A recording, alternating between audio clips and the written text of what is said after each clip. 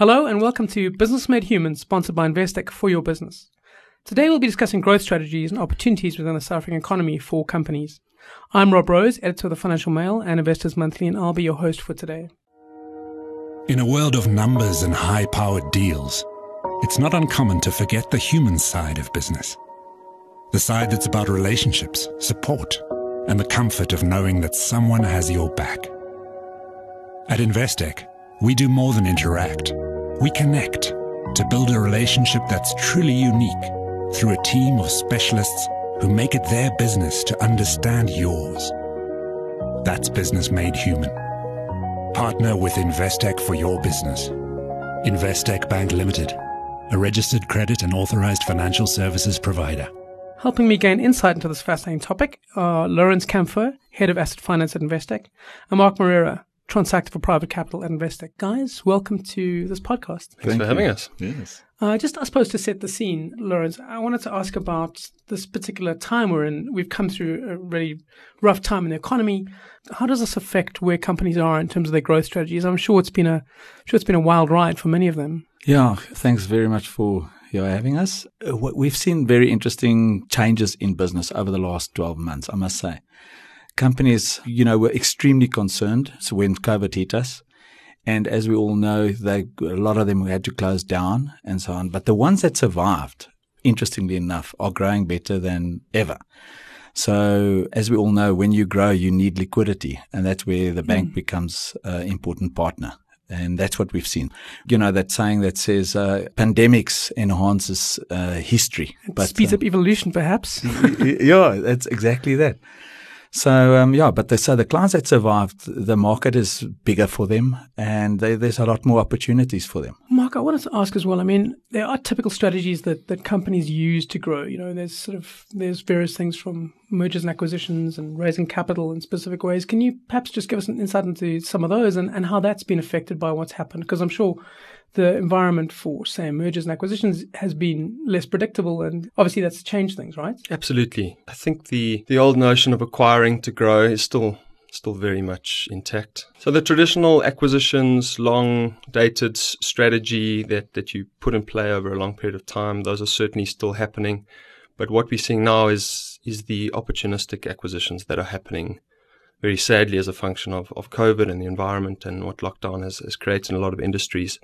So bigger, stronger companies that are on the front foot are able to act quickly and take advantage of that dislocation. And that's what we're starting to see more and more 2021 than we did last year. I've seen a lot of companies, guys I've spoken to, who have decided that with so many people falling about, this is exactly the right time to reconsider your strategy and bulk up if you can. Take guys who've got market share that you particularly want. Is that what you've seen? A lot of guys coming to you and saying, now's the time where we can do this kind of thing? Yes, that's a huge theme. So the old sit down once a year, plot out your 12-month strategy, that's a thing of the past in my view. I think you've got to be meeting monthly, quarterly as key decision makers in businesses and really seeing what the market's doing. And Lawrence mentioned it earlier. You've got competitors that are falling out of the market. You've got to be quick to take up the gap in the market share, growing your piece of the pie. And I think you've got to be open to what's happening regionally and internationally. You can't just be looking around your metropole. You've got to be knowing what's happening in the rest of South Africa, SADC, and internationally. And that's what we're certainly seeing is a globalized view of growth. And tech has come into that a lot, taking advantage of good skills here, good technology platforms that are being accepted and certainly valued by the rest of the global world. And that's something that I'm sure has changed a lot over the last year. Technology has become such a fundamental part of companies that didn't think about it before, right? Huge. It's accelerated so fast, and sometimes you blink and you've missed a whole industry growth phase, particularly as a bank. So we've got to stay very close to our clients, see what they're doing, try to get into their mind frames to understand new markets that 2 years ago didn't exist, and never mind even being understood. And I think that's really where Investec have been traditionally quite good, is running behind our entrepreneurial clients and supporting them no matter what they do. Very much a people-led strategy as opposed to picking an industry or a market. So you've got to find the people that are really at the grassroots of an industry and the pioneers of innovation. That's quite a tricky thing, Lawrence. Getting that right, finding the right people is just the Isn't that the trick? Yeah, I think that's an important theme is backing the right people and understanding what the objectives are. You know, we deal a lot with entrepreneurs, the business owners, as well as professional managers. And if you find that right mix, you know, understand exactly what their goals are and what they'd like to achieve, then from a bank's point of view, it becomes a lot easier to create that kind of platform for them to grow within and also to create kind of headroom. You know, a lot of times it's not just a loan that you want to sell or just a kind of an answer to a question. There's a lot more to understand what the objectives are and then to create that kind of funding solution. So it's a host of things. It's not just a loan and it's not just a working cap facility. It's a combination of stuff. In terms of capital and raising money, I mean, how has that changed over the past year? You're a bank. You're obviously very aware of funding structures and financing structures. I mean, how has that changed? What we find is that the typical bank's approach to a client would normally be to tell the client what they can give them. Where our approach has always been the other way around. We try and get into the shoes of management, of the owners of the business and exactly understand what is it that they are looking for and where are the risks. Because if you run out of liquidity, we've seen it now over the last year with COVID. You know, if there's no reserves in the company or you don't have access to liquidity, it becomes stressful for all your clients because you stop paying, you can't service them.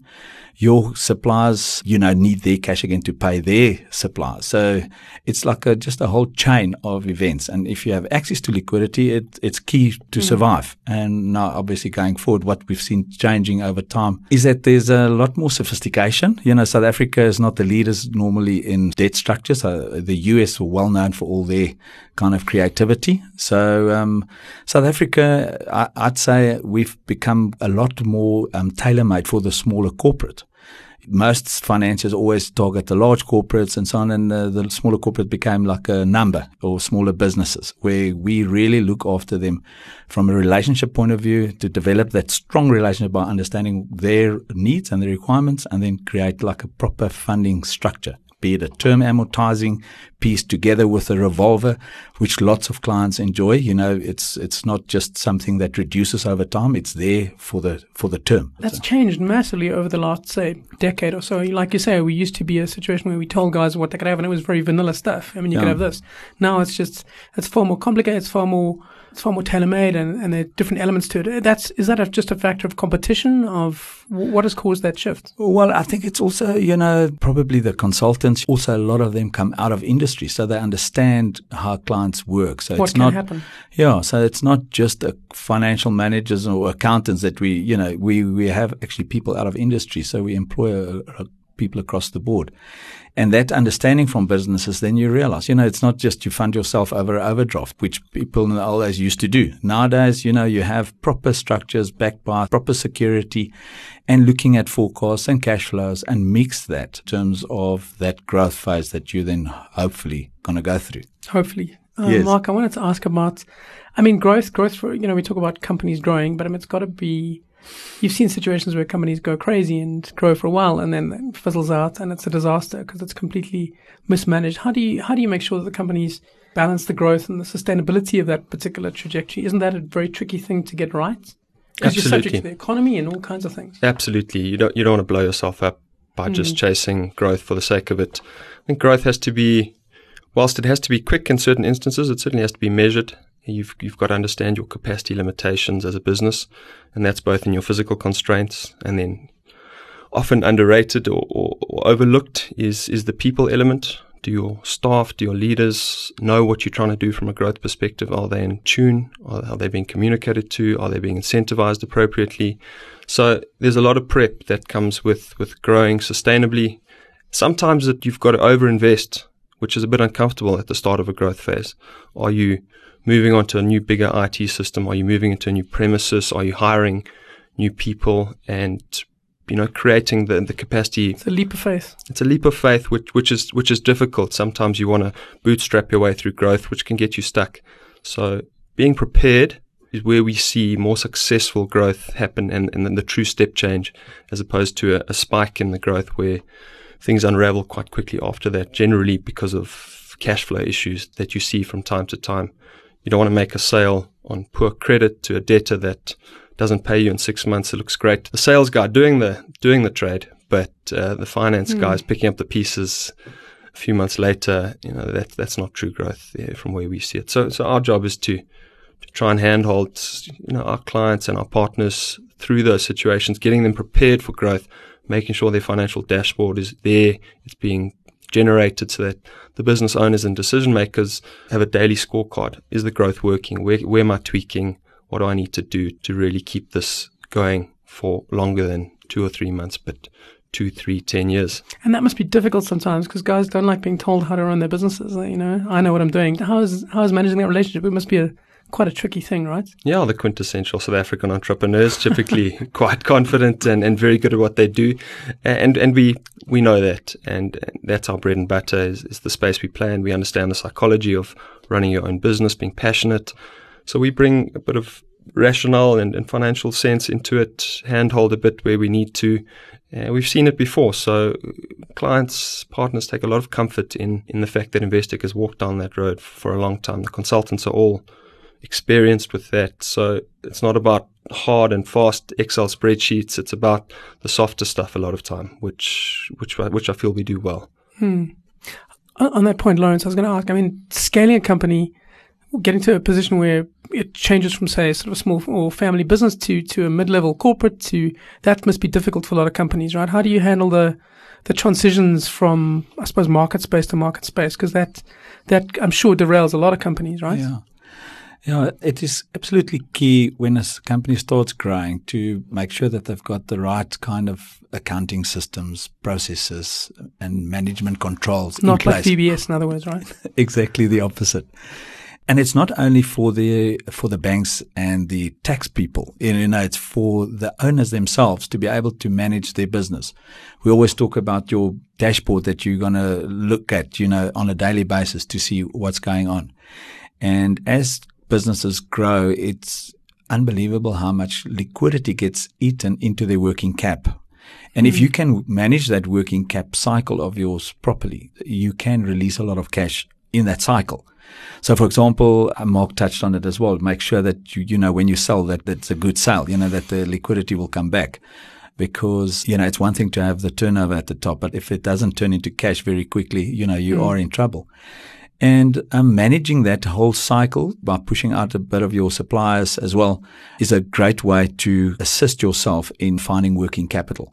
Obviously, what we were talking about earlier on, when the bank assists you, they want you to focus on your business and the bank will provide the funding.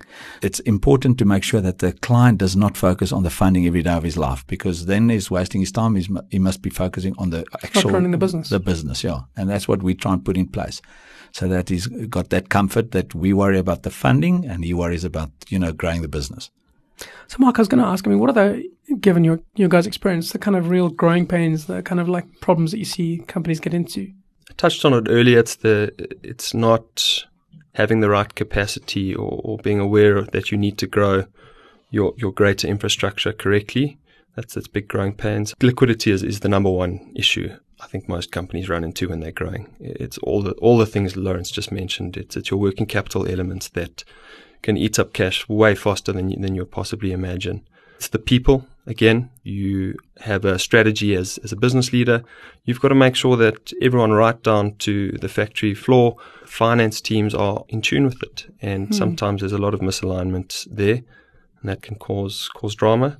When things don't go well for companies, what we find as the sea pulls back, and you see who's been swimming naked, we always think about, a lot of times you'll find fraud popping up in clients as things go wrong. Is that outright fraud, or is it just guys kind of like taking shortcuts because they think they need to at the time? No, shortcuts are, that's okay still. But we find a lot of times when the world is changing and it's going backwards, that you will always see, people not taking shortcuts, taking absolute horrible chances.